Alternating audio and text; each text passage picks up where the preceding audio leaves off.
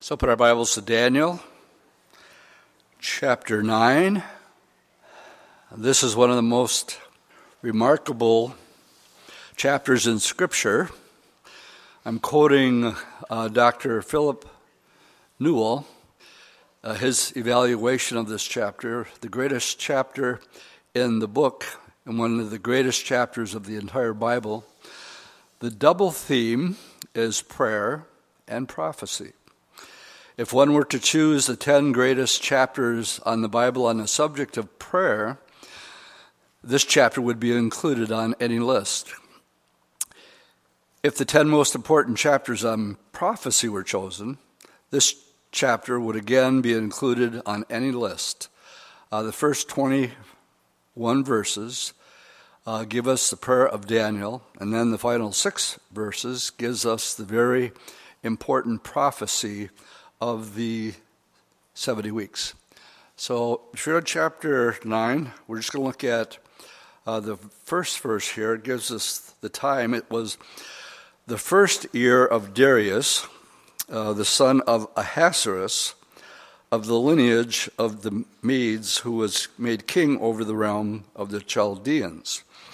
Now, last week in chapter 8, remember, we're not going in a chronological order. When we get into Revelation, this is important because Revelation isn't necessarily going to go in a chronological order either. And there's going to be certain similarities that we find in Daniel that we're going to find in the book of Revelation. I stumbled across one today that I never saw before, and I'll bring that up when I get to it. So now we're back in the first year of Darius. The first year of Darius, of the seed of the Medes. The two significant questions are, who is Darius and what was the date? Darius the Mede may be identified, tough name to pronounce, Cyaxares, the second of secular history. Darius is more of a title, such as king or czar, emperor, than an actual name.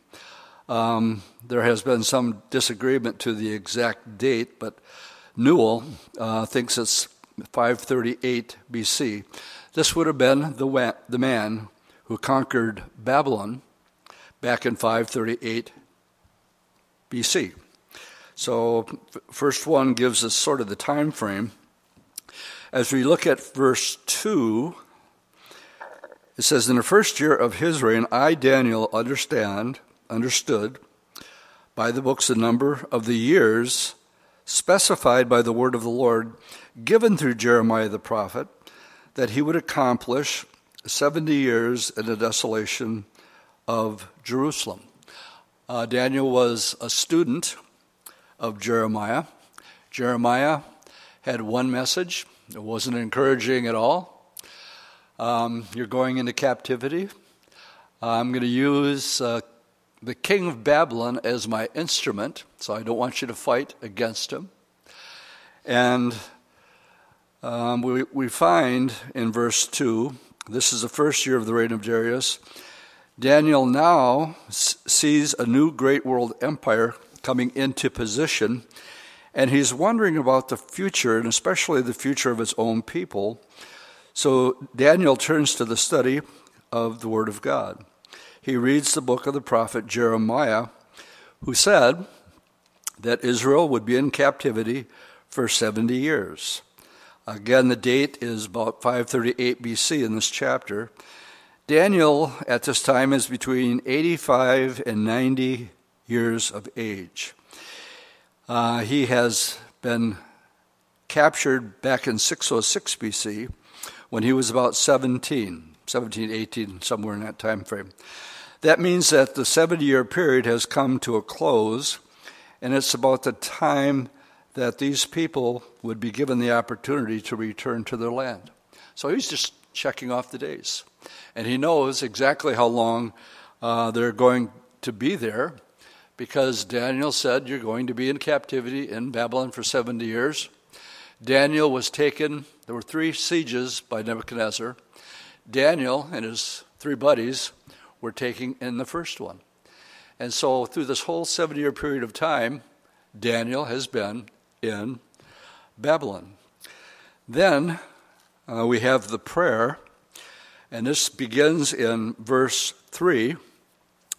And I'm simply going to read it and then comment on it after we've read the prayer. Verse 3. Then I set my face towards the Lord God to make request by prayer and supplication with fasting, sackcloth, and ashes.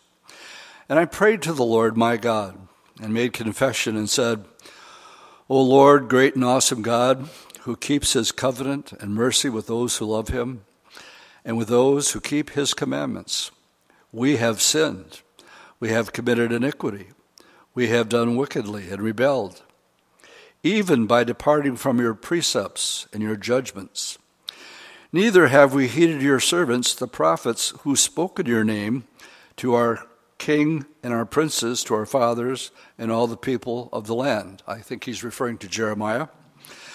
O Lord, righteousness belongs to you, but to us, shame of face, as it is this day to the men of Judah, to the inhabitants of Jerusalem and all Israel, those near and those far off, in all the countries to which you have driven them, because of the unfaithfulness which they have committed against you.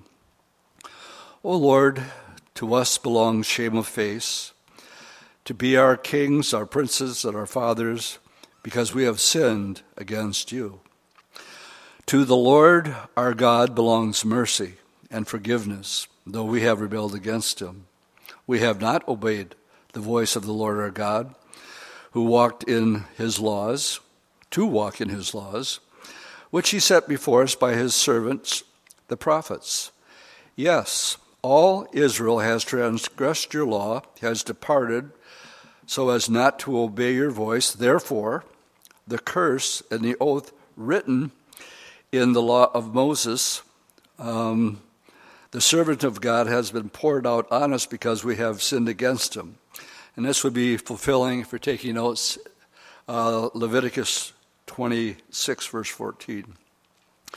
And he has confirmed his words, which he spoke against us and against our judges who judged us, by bringing upon us a great disaster.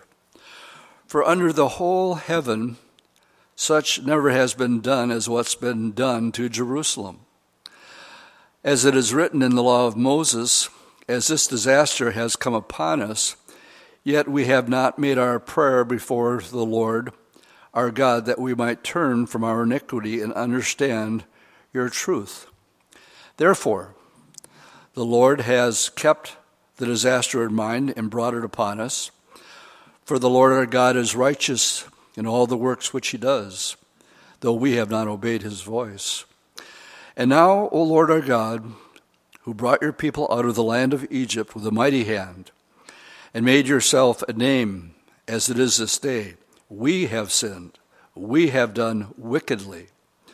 O Lord, according to all your righteousness, I pray, let your anger and your fury be turned away from your city Jerusalem, your holy mountain, because for our sins and for the iniquities of our fathers, Jerusalem and your people have become a reproach to all those who are around us.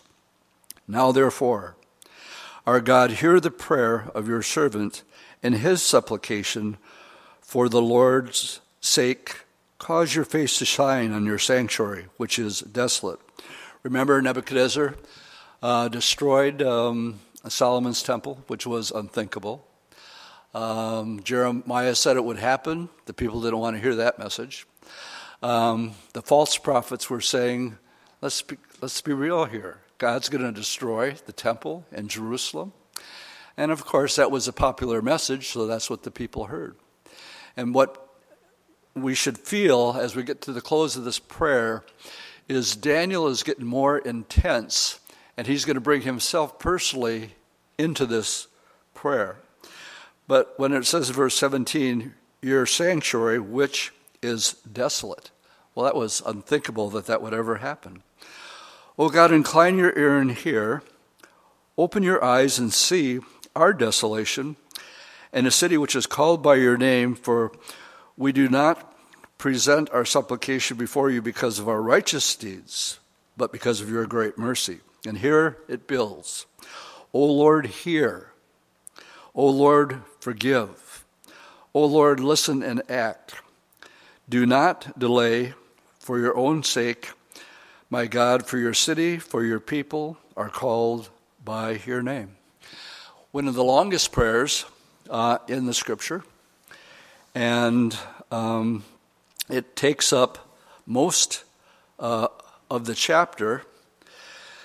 And as I read this prayer of confession of a nation's sin, you can't help but think of the similarities between Israel's sin and America's sin today.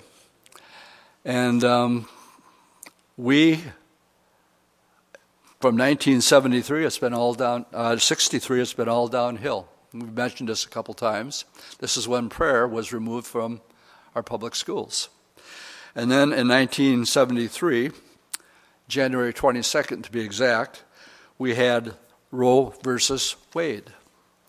So I went online and did a little research because I wanted to know how bad it's been since January 22nd, 1973. Well, 1.5 billion babies have been aborted in the last 50 years. 1.5 billion, that's with a B. 50 million every year worldwide are aborted. Every 2 seconds, a baby dies. Every time your heart beats, a baby is aborted. So as we're sitting here and your heart is beating, every time your heart beats, a baby is aborted. And when I notice these similarities, and I see the decline of the nation, let me quote Billy Graham. This is something that Billy said when he was still alive. Billy Graham once said, if God doesn't judge America, then he owes Sodom and Gomorrah an apology.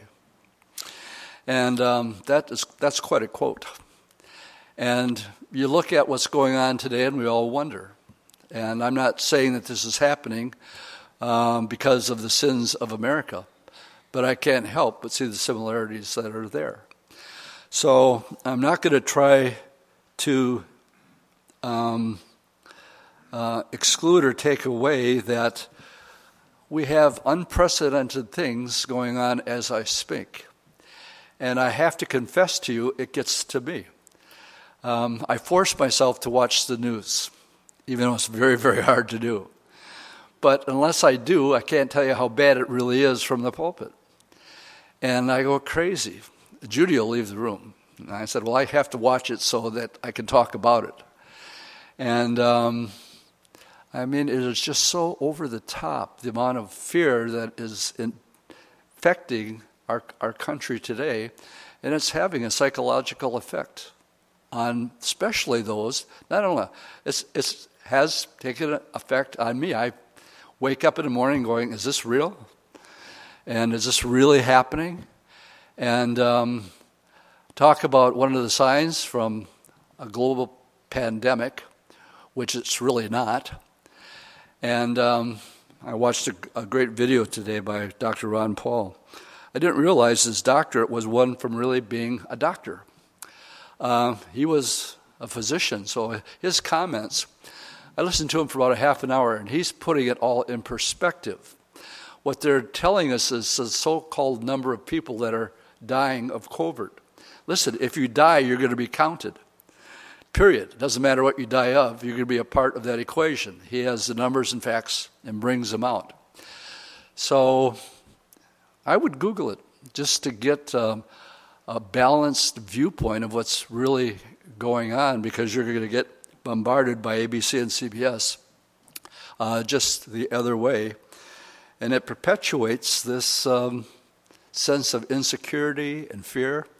I don't know how people handle this if you don't know the Lord and know Daniel chapter 9. And that God has a purpose and a plan, and He's going to allow this to happen. It's a precursor to where we're going to be on Sunday, just a little teaser here. We're in We're in between divisions of the book of Revelation. We just finished the 7 letters to the 7 churches. That brings us to the third division with chapter 4.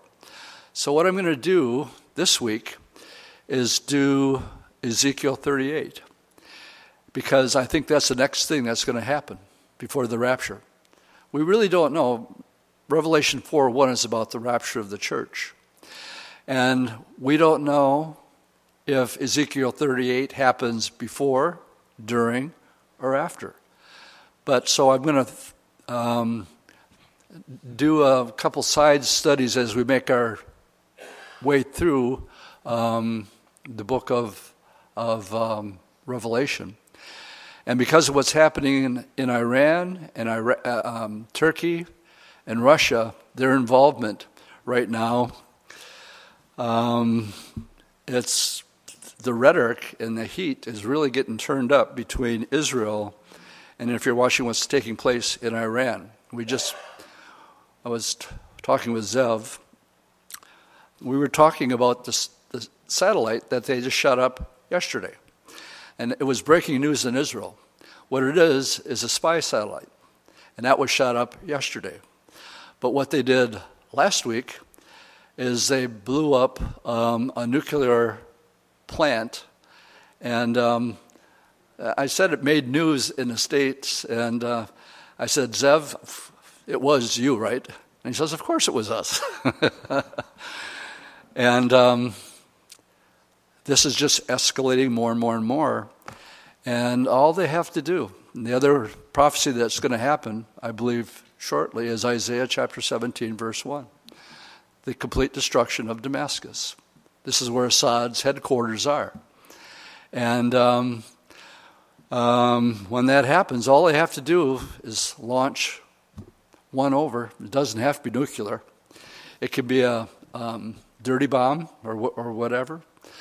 And that's all it'll take to trigger Ezekiel chapter 38. Not to mention that since we met last, Putin has become president for life in Russia. For the next 36 years, Putin is in charge of Russia. You know what that makes him? That makes him Gog. And so we're having all this happen at one time. All this stuff is coming together. So the coming of the Lord is soon. And I want to get sidetracked on Sunday. We're going to do chapter 38, which is the battle itself.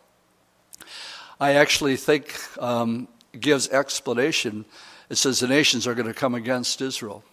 And we wonder why we're not mentioned in Bible prophecy. Well, we might be seeing why we're not involved in Bible prophecy unfolding right before our eyes. And talk about lawlessness being one of the signs. It's just off the charts. That's the word they're using on the news. Lawlessness. So we're close to the coming of the Lord. It is late. So here is the prayer. And in the middle of the prayer, while he's still praying. So imagine that Daniel's still praying. This prayer, by the way, I timed it, is 3 minutes and 19 seconds. You can read it for yourself. Just set the stopwatch. And after 3 minutes and 19 seconds, we have, now while I was speaking and praying and confessing my sin instead of my people, and presenting my supplication before the Lord my God on the holy mountain of God, yes, while I was speaking in prayer, the man Gabriel, whom I had seen in the vision in the beginning, being caused to fly swiftly, reached me about the time of the evening offering. So the way I got it figured out here, if the prayer is 3 minutes and 19 seconds, now you know how long it takes an angel to get from heaven to earth. It takes 3 minutes and 19 seconds. Now, but it's interesting. It says, while I was speaking, all of a sudden he shows up. Well, it's not the man Gabriel. We're talking about Gabriel, an angel, apparently here in human form. The time of his appearance was at the hour of the evening sacrifice in Jerusalem, which would be approximately 3 o'clock in the afternoon. And we have Gabriel showing up. This next verse is a very important verse in 22. And he informed me, and he talked with me, and he said, "O Daniel, I have now come forth to give you skill to understand. At the beginning of your supplication, the command went out." So when he started with his confession, he was sent. "And I have come to tell you," notice, first of all, "you are greatly beloved. Therefore, consider the matter and understand the vision." What I'm about to say is extremely important.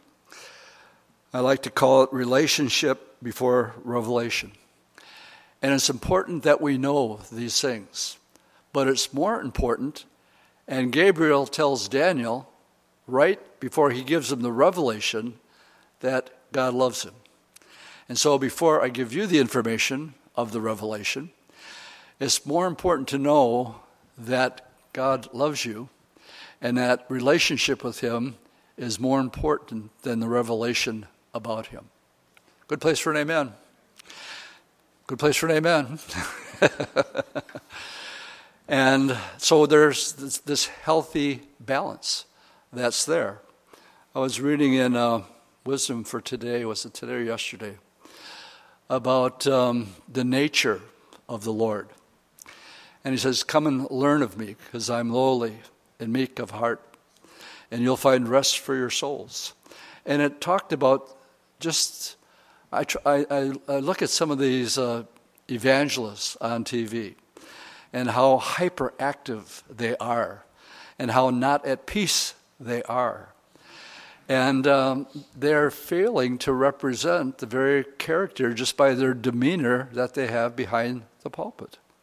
Pastor Chuck always taught us, he says, just teach the Word of God, simply teach it simply. Don't elaborate, don't prance around the stage, just be yourself.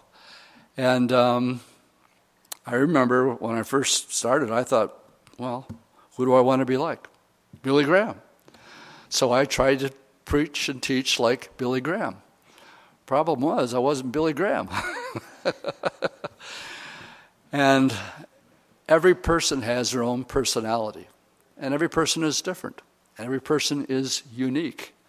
But when we stand before people, or when we witness to people, boy, they're watching you close. Do you have that peace that passes human understanding? How are you handling a global pandemic?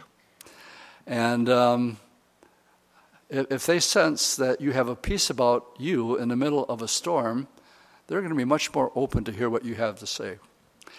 And Paul in the New Testament says, provoke his people through jealousy. Jealous of what? Of the peace that you and I have because of our relationship, knowing that we're greatly loved. And if you have that, then that should be manifested in the same way. Come and learn of me. I am lowly and humble and gentle of heart.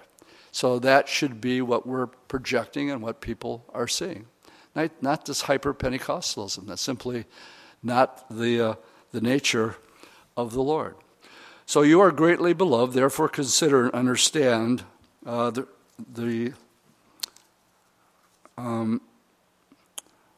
before we get into the study of the 7 weeks. Okay, this is what I never saw before, what I thought was very, very interesting. Here, Daniel is told that he is greatly loved. Daniel is the instrument that God uses in writing this book. And then I thought, well, on Sundays we're going through the book of Revelation. And I never thought of this until today, or saw it until today. And the author of that God chooses to use in the book of Revelation is John. How did John refer to himself? He referred to himself as that disciple whom Jesus loved. So we got Daniel in the Old Testament. He's greatly loved. He's the instrument being used.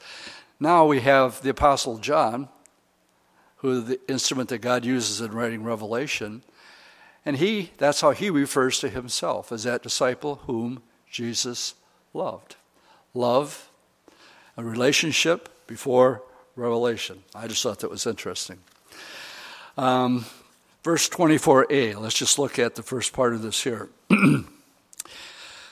70 weeks are determined. I'm going to stop right there. For your people and your holy city. 70 weeks does not mean 7 days any more than it means 7 weeks. It means weeks of 7 years or a period of time. The Hebrew word for 7 is Shabuah, meaning a unit of measure. It would be comparable to our word for a dozen eggs or a dozen bananas, whatever you want to have a dozen of. So here, 70 weeks means 77s. It could be 77s of anything. It could be units of days or months or years.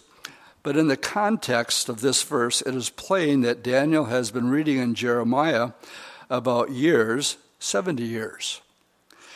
Jeremiah had been preaching and writing that the captivity would be for 70 years. The 70 years of captivity were the specific penalty for violating 70 sabbatical years. That would be 77s, or a total of 490 years. In those 490 years, Israel had violated exactly 70 Sabbath years, so they would go into captivity for 70 years to fulfill the word of the Lord by the mouth of Jeremiah until the land had enjoyed her Sabbath. For as long as she lay desolate, she kept Sabbath to fulfill 70 years. So basically, they were supposed to, every 7 years, let the land rest, but they didn't do it. And they didn't do it for 490 years. And so if you go back to the very second verse here, Daniel is telling us, I understood by reading Jeremiah that he would accomplish 70 years. Why 70? Because it was that 490-year period of time that they had violated the Sabbath rest. So what that gives us is 1 week equals 7 years, 70 weeks equals 490 years. 70 weeks, we're going to find out as we get into this a little bit more deeply. 7 weeks is divided into 3 periods. 7 weeks, 62 weeks, and then verse 27 is 1 week. Now, 24b, it says, for your people and your holy city. So what we have in view here, the 70 weeks concerns, and this is important, thy people, and the holy city. So it concerns Jerusalem and the Jewish people, which in those 70 weeks or 490 years, we will see as we progress at our study that 69 of those weeks have already passed and 1 week is yet fulfilled. So most of this is past history. It's come and it's gone. We're in a period of time right now that's called the church age, and the clock stopped when Israel, and we'll get to this in just a little bit, the 69 weeks stopped when Jesus said to the nation of Israel, you're not going to see me again until you say, blessed is he who comes in the name of the Lord. And these were the last words that I actually spoke to the nation of Israel. If you're taking notes again, the Gospel of John, chapter 1, verse 11, he came unto his own, and his own received him not. Then it goes on to tell us that there are 6 things are going to be accomplished in that 490-year period of time as it pertains, notice, to Israel and the city of Jerusalem. The first one is to finish the transgression. This refers to the transgression of Israel. The cross provided the redemption for the sin of the nation, but not all accepted it. Eventually, Israel will accept it. It tells us in Zechariah, in that day there shall be a fountain open to the house of David and to the inhabitants of Jerusalem for sin and for uncleanness. This has not yet been opened. All you have to do is look at the land of Israel, and you'll know that it has not been fulfilled, but the stage is set. They're there for 72 years now, and this refers to a yet future event. The second one is to make an end of sin. The national sins of Israel will come to an end at the second coming of Christ. They are just like any other people or any other nation. They are sinners as individuals, as a nation. They have made many mistakes as a nation, so have we, but God will make an end to that. The third one, we're told to make reconciliation for iniquity or sin. During this period of 70 weeks, God has provided redemption, of course, through the death, burial, and resurrection of our Lord Jesus Christ.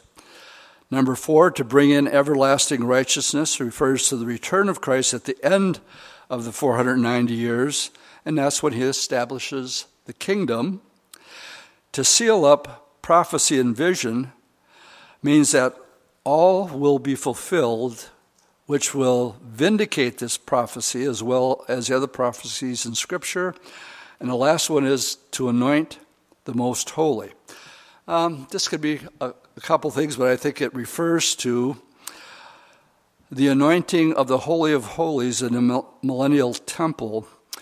And if you're interested in tracking that down, it would be in Ezekiel 41 through 46. I could get sidetracked here a little bit. We're going to find that in between, if on Sunday we're going to be in 38 and 39. 38 is the war, 39 is the cleanup, and that lasts for 7 years. That's important that you know that the cleanup is a 7-year period of time. And we have also, it tells us that the Messiah will be having the oversight of the building of the temple. And you can be a Berean and go and look at the chapter that talks about the building of the temple, and it's between, the chronological order is 38 and 39, and then beginning with chapter 40 all the way to the end, 48, those 8 chapters specifically deal with the millennial reign and the rebuilding of the temple, but the Messiah is the one who does the oversight. So basically what's happening right now is Israel is getting set up.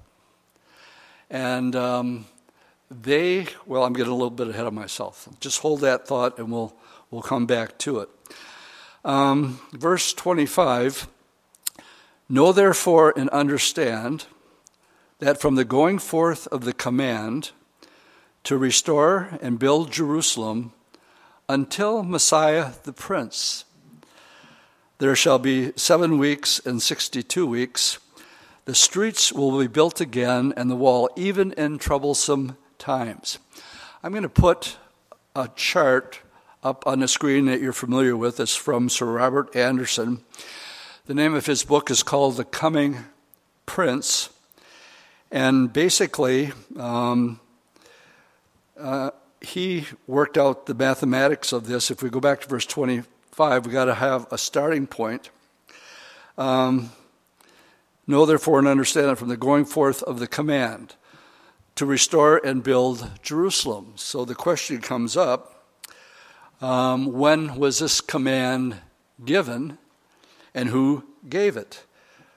With that, I'd like you to turn back to the book of Nehemiah, chapter 2. And while you're turning and finding that, the first 7 weeks of the 49 years brings us to 397 BC into Malachi and the end of the Old Testament.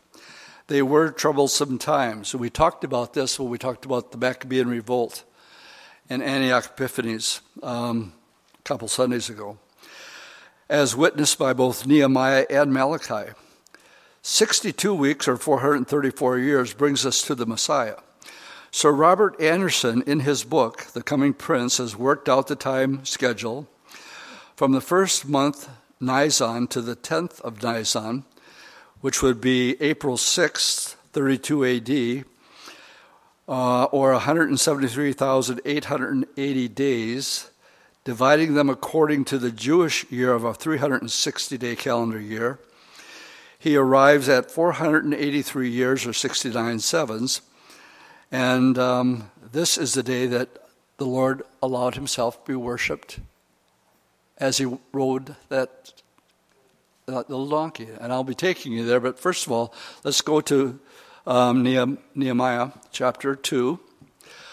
Artaxerxes is the king, and we find, and I'm just going to read the first 8 verses and let it speak for himself. Excuse me. It came to pass in the month of Nisan, in the 12th year of King Artaxerxes, when wine was before him, that I took the wine and I gave it to the king. Now I had never been sad in his presence before. Nehemiah was always, the glass was always half full, not half empty. He was positive, he was upbeat, but not today. He had just gotten word in chapter 1 that Jerusalem is in shambles. The people are depressed, and nobody's working. I'm rebuilding the temple. They're sort of doing their own thing. And he had just gotten that word, but he still had to be faithful with his day job, which was being a wine bearer to King Artaxerxes. But he came in and he's all bummed out. And the king is reading his body language, and therefore the king said to me, "Why is your face sad? Since you're not sick, this is nothing but sorrow of heart." Then I became dreadfully afraid. See, you couldn't be sad in the presence of the king. And he said to the king, May the king live forever. Why should my face not be sad? When the city, the place of my father's tomb, lies waste and its gates are burned with fire. And then the king said to me, "What's your request? What do you want, Nehemiah?" And I like this. It's one of those quickie prayers. So I prayed to the God of heaven and said to the king, "If it please the king and your servant has found favor in your sight, I ask that you send me to Judah, to the city of my father's tombs, that I may rebuild it." Know that from the going forth of the command until Messiah will be 69 weeks. Here's where it comes from. Then the king said to me, the queen was also sitting beside him, "How long are you going to be gone for? And when will you return?" So it pleased the king to send me, and I gave him a date when I'd return. Furthermore, I said to the king, "If it pleases the king, let letters be given to me for the governors of the region beyond the rivers, that they must permit me to pass through till I come to Judah. And also I'd like a letter to Asaph, the keeper of the king's forest, that he must give me timber to make beams for the gates of the citadel, which pertains to the temple for the city wall for the house that I will occupy." And the king granted them to him according to the good hand of my God upon me. Here is Nehemiah. He's got marching orders from Artaxerxes himself. The king's stamp and seal is on it. Nobody messes with Nehemiah. You give him whatever he wants to accomplish the rebuilding of the gates of the city for the temple and for his own personal dwelling while he's there. All right, turn with me from here, and let's go from Daniel 9, verse 25, to Luke chapter 19. Whenever the Lord would do a miracle, he would often say, "Don't tell anyone. Don't let it be known." One would say, "You're the Christ. You're the Son of God." And he said, "Yeah, but don't worship me now. and he would tell them not to do it. It didn't always work because they would go and proclaim it anyway. This is the exception. This is what we call Palm Sunday. And if you're in Luke 19, let's pick it up in verse 37. As he was drawing near the descent of the Mount of Olives, the whole multitudes of the disciples began to rejoice and praise God with a loud voice for all the mighty works they had seen. Now they're going to quote Psalm 118, where it says, "Blessed is the King who comes in the name of the Lord. Peace in heaven and glory in the highest." Well, there's more to that in Psalm 118, so I'm going to ask you to turn to Psalm 118. And a full rendering of that, let's pick it up at verse 22. This will be quoted in Luke 20. "The stone which the builders rejected has become the chief cornerstone." Jesus is going to quote this to the religious leaders. "This was the Lord's doing, and it was marvelous in our eyes. This is the day which the Lord has made.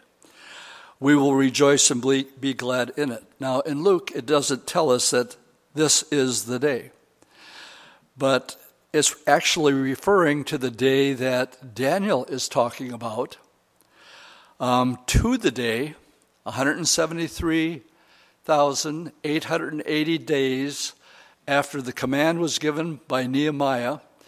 And you take that, and it brings you to April 6th, 32 AD.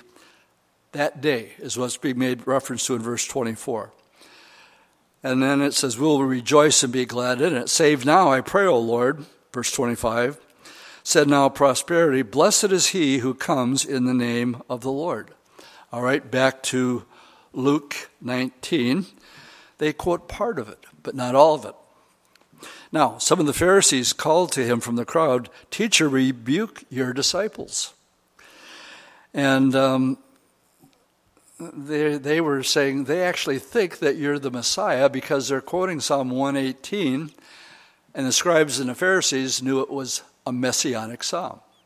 Now, there's different kinds of psalms. There's praise psalms, there's sorrow of heart psalms, there's prophetic psalms, and Psalm 118, they knew rightly well was about the Messiah. So they yell at Jesus and said, "Rebuke these people. They actually think you're the Messiah." Notice what the Lord says in verse 40. He says, and answer them, "I tell you that if they would keep silent, the stones would immediately cry out." Why? Because this is the day. And it becomes more clear as we read on through verse 44. "Now as he drew near, he saw the city, and he began to weep over it. And he said, 'Oh, if you had only known, even especially in this your day, the things that make for your peace, but now they're hidden from your eyes.'" There's an implication here. And the implication is Daniel knew what was going on because he studied the Word of God, primarily the book of Jeremiah. He's telling them, you guys should know this stuff. You should have been knowing about Daniel chapter 9. And we're actually going to close the study tonight in Matthew 24, where Jesus is going to verify everything that Daniel is prophesying. So he weeps because he knows that they're not going to say, "Blessed is he who comes in the name of the Lord." Matter of fact, the Lord says, "You're not going to see me again until you do say that." Then he prophesies. This prophecy here is going to be repeated in verse 26 of Daniel 9. So let's read it first here in Luke 19.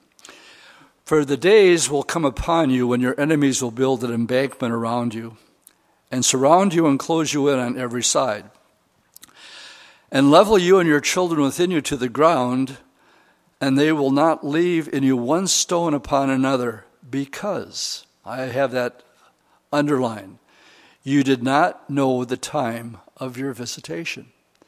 And again, the idea is they were supposed to. And the because is, now the consequences are going to be the destruction of the city of Jerusalem. All right, let's go back to Daniel. Verse 25, know therefore and understand that from the going forth of the command to restore and build Jerusalem until the Messiah, the Prince, there shall be 7 weeks and 62 weeks. The streets will be built again, and well, even in troublesome times. And then, so we have the starting date. And then after the 62 weeks, and actually 69, Messiah is going to be cut off. And the word there is actually executed, but not for himself. I mean, here's the whole gospel in the first part of Matthew 9, verse 26. Jesus comes. He dies for you and for me. But he was without sin, but not for himself. And then he says, and the people of the prince who is to come shall destroy the city and the sanctuary. This is just what we read in Luke chapter 19. Jesus prophesied. He says, because you weren't reading Daniel chapter 9, this is the day. Because you don't know that, this is going to happen. Now we have a little bit more detail here. The people of the prince who is to come, we're introduced to the prince. And we're not to get that confused with Messiah the prince. This prince is a reference to the Antichrist. And the reason we say that the Antichrist has to come out of the revived Roman Empire is because of this verse right here. The people who destroyed Jerusalem in 70 AD, we know were the 10th Roman Legion. We know that as a fact. It happened 38 years later after Jesus gave the prophecy in Luke 19. That was 32 AD. So 38 years later, it was fulfilled.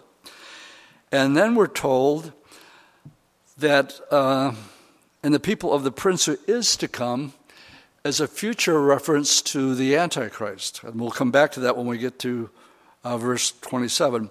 Shall destroy the city and the sanctuary. The end of it will be with a flood. Until the end of war, desolations are determined. Now the clock stops. The Lord comes. They don't recognize him. He weeps over Jerusalem because he knows the consequences of that rejection. And he clearly is pointing out that they should have known the day, and the place that that's revealed to us is in Daniel chapter 9, to the day. And this is why it's one of the most incredible, if not the most incredible prophecy in the Bible, because it knocks it down to the day. And that day, again, is April 6th, according to Sir Robert Anderson. He was the head of Scotland Yard for a time. April 6, 32 AD, exactly 173,880 days. Then the clock stopped, and we have a gap between verse 26 and 27. Now, I've made mention of this before to get used to it. And let me just use, let's go back to Luke 19 and what I didn't read about the Lord riding the donkey down the Mount of Olives. Well, that's a prophecy from Zechariah chapter 9, verse 9. It says, your king comes to you lowly, riding on a colt of a foal, one who's never been ridden before. That's in verse 9. But then in verse 10, it jumps all the way into the millennium, and it says, the one who's coming, riding lowly, is going to reign from sea to sea. It's clearly a reference to the kingdom age. What's your point, Dwight? Well, I want to make it here. There's a gap in Zechariah 9, between verse 9 and 10, of at least 2,000 years. Same here. And so in verse 27, it says, then he shall confirm a covenant with many for 1 week. Now this is an important verse because we're talking, and this is debated and argued in many circles, but you can't get around a 7-year period of time that's designated specifically to Israel. And the 1 week here, the he, shall confirm a covenant with many for 1 week. That's a 7-year period of time. So the he, if you go back to verse 26, the people of the prince who is to come, he's the he. It's a reference to the Antichrist. So what's happening right now? Well, things are heating up in the Middle East. And if you think COVID-19 has caused the world to spin upside down, just think for a second what it would do up here if you're not saved and you wake up the next morning and millions of people are no longer on planet Earth. That'll mess with your noodle. And it'll put you in such a state of what in the world has happened. Millions of people have been removed from planet Earth. And the reason that Israel will be so set up for this, most of Israel is secular. They do have Orthodox and Messianic believers, but for the most part, it's a secular country. And I know Rabbi Richman, and I've known him since we were both young, when he first started. And when we have this discussion, he comes right out and says that only the Messiah can oversee the building of the temple.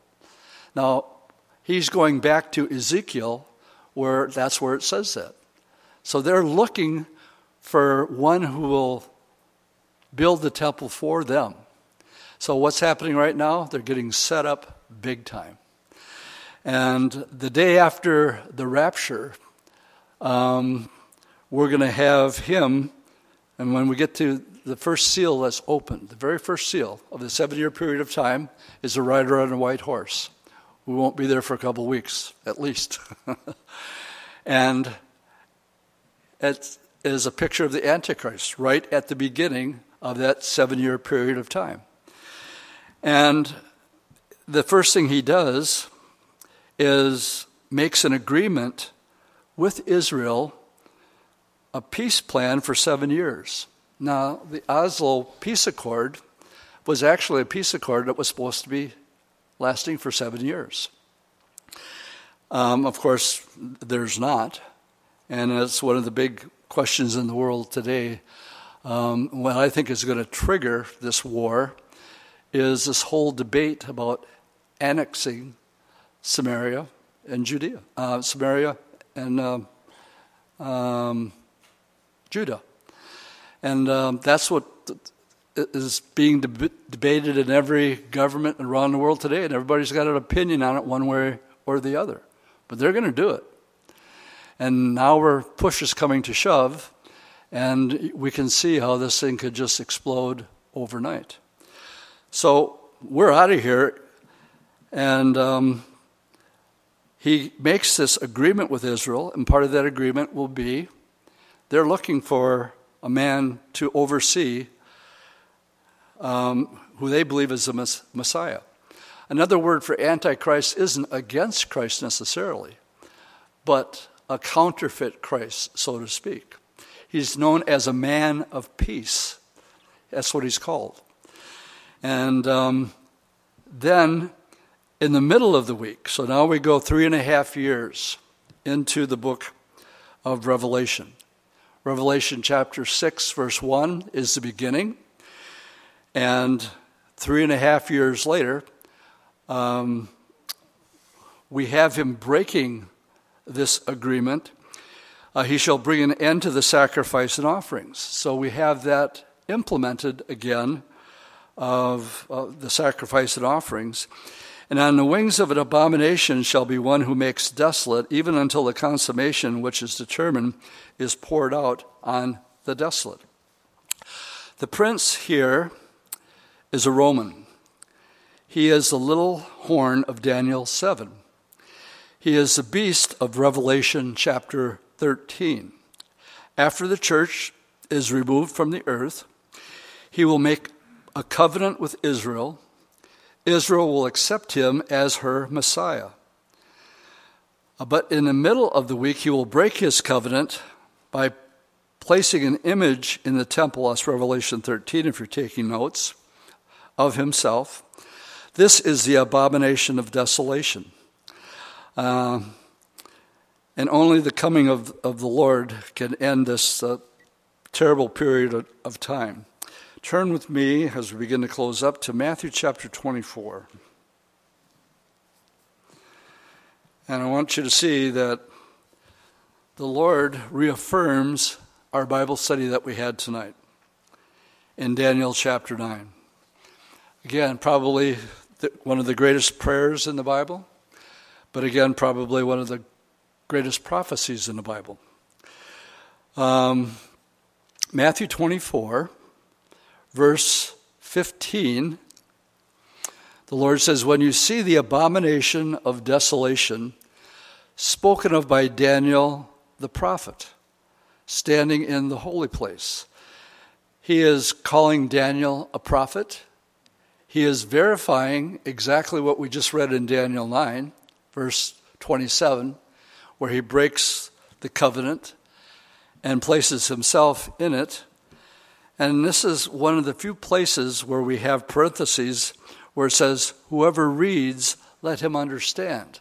My question is, understand what? The same thing that Jesus was telling the religious leaders in Luke chapter 19. You didn't get it. You did not understand the time of your coming, my coming. And as a result, these will be the consequences. Here, the Lord himself is saying, you got to understand two things here. You got to understand what has been, Daniel chapter 9. That's what he's pointing to in this verse 27. And then you also have to understand what's going to be in the future. And that is yet future for us while we're still here. When you see the abomination of desolation standing in the holy place, whosoever reads, let him understand. This is when he goes about, let's end by looking at Revelation 13. This is when the real persecution, Revelation 13 is about the Antichrist. Verse 5 says he was given a mouth speaking great things. This is after the assassination attempt, which was evidently successful. He comes back to life. And it says that he was given a mouth speaking great things and blasphemies, and he was given authority to continue for 42 months. Well, this is the second half of the tribulation period. 42 months is another way of saying 3.5 years. The other thing that's going on here that I should put in is right at the beginning of the 7 years, Moses and Elijah have, well, just go back one chapter to Revelation 11, and it tells us about these two witnesses. And the length of their ministry is important here because it tells us the time frame that their ministry is. Verse 3, I will give power to my two witnesses, and they will prophesy 1,260 days. How long is that? 3.5 years. Clothed in sackcloth. These are the two olive trees and the two lampstands standing before the God of the whole earth. If anyone wants to harm them, fire proceeds from their mouth and devours their enemies, and if anybody wants to harm them, he must be killed in this manner.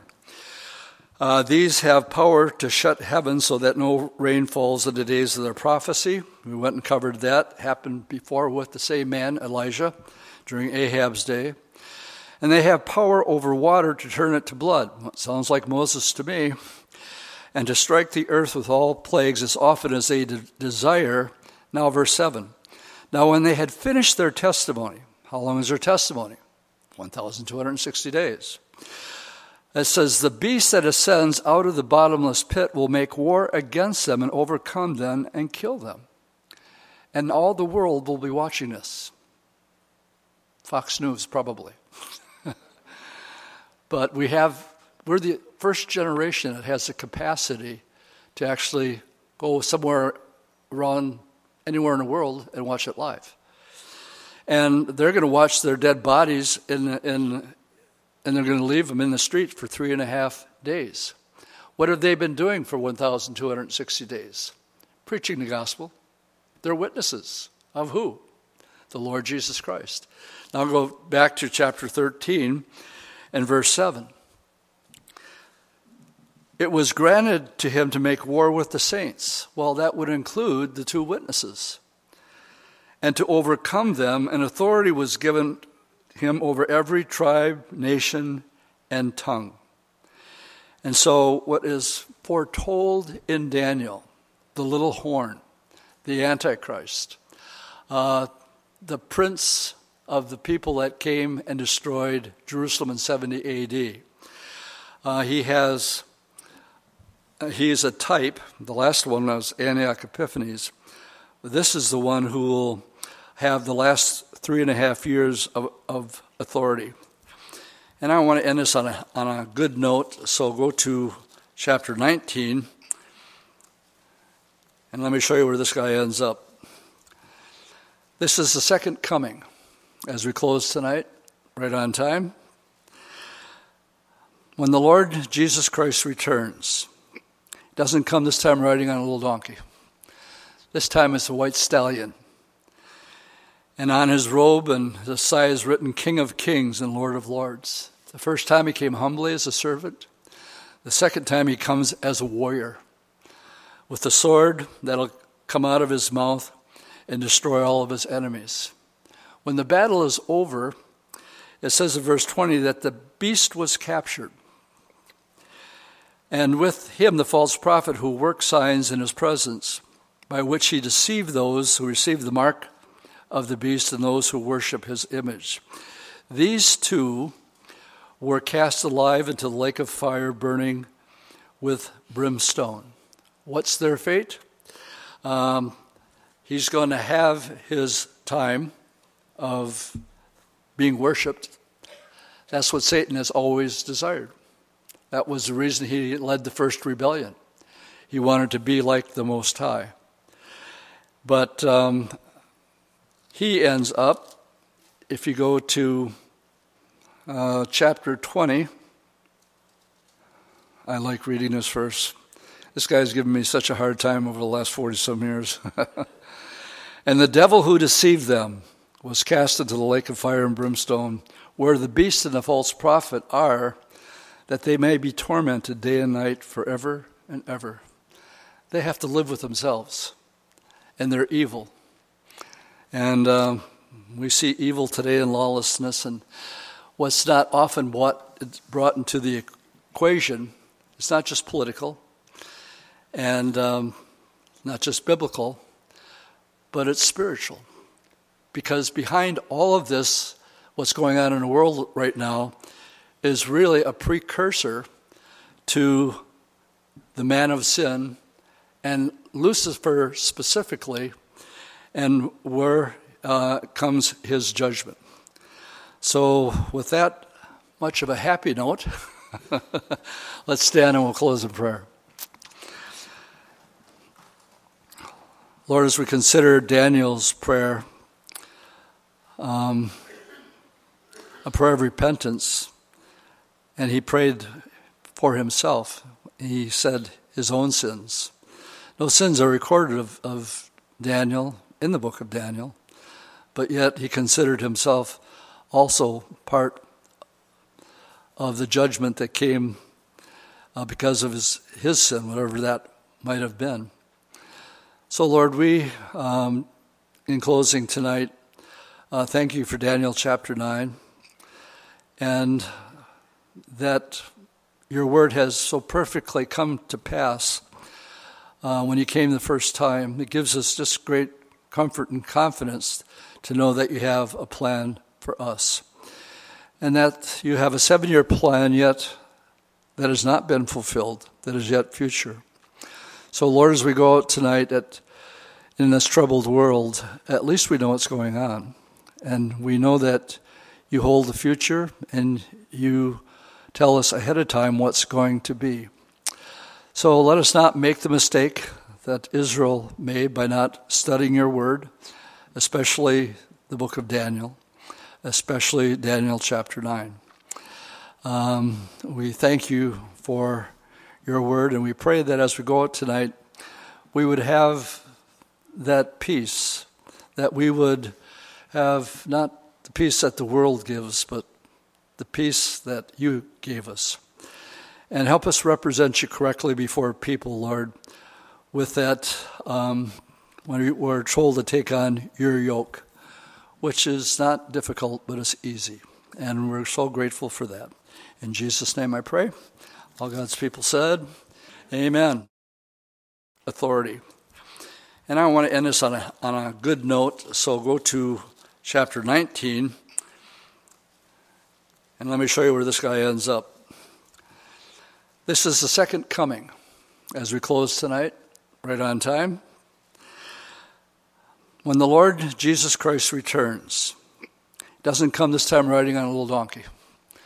This time it's a white stallion. And on his robe and the side is written King of Kings and Lord of Lords. The first time he came humbly as a servant. The second time he comes as a warrior with the sword that'll come out of his mouth and destroy all of his enemies. When the battle is over, it says in verse 20 that the beast was captured.